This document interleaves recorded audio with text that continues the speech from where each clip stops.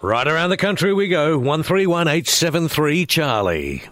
Wanted to get into this one because many of you use iPhone and there's a lot of things that you look forward to every time Apple does a software update. And our expert on all things Apple is Mike Boyd. He's the CEO, founder of Contact Light. He is one of the best in the business when devouring all the news about Apple and putting it into a format that we all understand so easily. Good morning, Mike. Good morning, Charlie. How are you? I'm good. You've been playing with the beta, and again, I reiterate with our listeners, this is not a review. This is just a bit of a glimpse into some of the things that you have been accessing and using. What things have you seen that you like so far with the beta? Look, it's a good beta, and that's good advice for anyone. Is that the beta is by no means finished. So, but a few things that are really going to excite people. One of the things I really enjoyed playing with is the fact that you can now edit messages. So, if you're using iMessage, you can edit the message once it's been sent. So if you sent a typo or you want to undo something you've sent, you've got about 20 minutes to kind of to edit it before it stays locked, which is a really handy little feature. Yeah, it helps you on a Saturday night after a few beers too, especially. So that one's in there. The other thing I was going to say was there's, I guess the question is how deeply are you able to go into it when it's a beta? Is it just sort of skimming across the top, or do you actually get the opportunity to try a few things? Well, you get a chance to try quality. I mean, it's a proper install of the iOS software, but there are some limitations. So, for instance, the messaging, being able to edit and undo messages only works at the moment if the person you're sending it to is also on the iOS 16 beta. So, there are some limitations of those little things. When you play with it, is there anything that you that points out that you look forward to them adjusting or fixing by the time September comes around?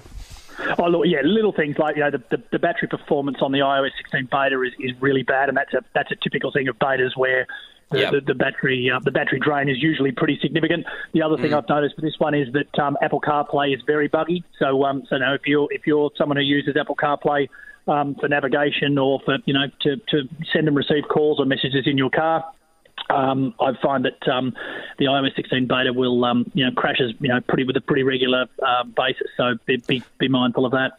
The goal of having a beta and putting it out, and one of the reasons why I wanted to talk to you about it was the fact that some of our listeners have said to me, can I install the beta on my iPhone? And I recommend that they don't do it, because if something goes wrong, is it difficult to sort of revert back to the regular iOS software, the normal one that we all use today?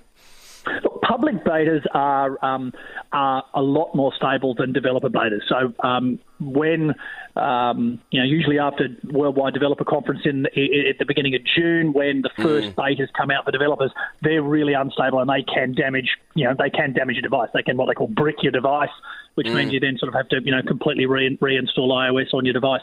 The public betas are less risky in that regard, but the downsides in terms of performance, as I've mentioned, battery life, Apple CarPlay, all those things, you really do want to be just careful doing it. If you've got a second device, that's compatible with one of the betas, by all means go for it. But if you don't install it on your primary device, that's probably the big call out.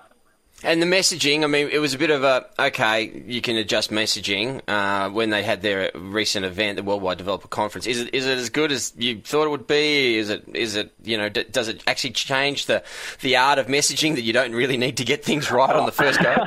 Look, it doesn't. It's more of a convenience thing. I mean, I think if you want to look for something that's really good in this, particularly new and innovative in this beta, and look, anyone who's been using Android, probably will shrug their shoulders and go, "Oh, so what?" But you can customize the lock screen. Be able to put widgets and fonts and different changes. A lot more changing of your lock screen, and there are also some fantastic photo editing capabilities in here as well. So there's a lot more than just some fancy stuff on message editing that's coming in iOS 16.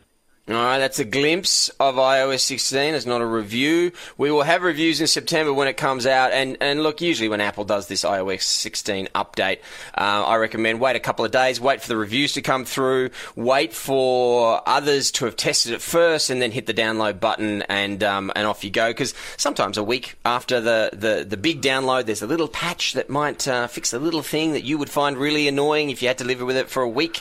But that will be in September. We'll give you that advice then. Mike Boyd, founder and CEO of Contact Light. He is our Apple expert. We once again thank you for your insights this morning.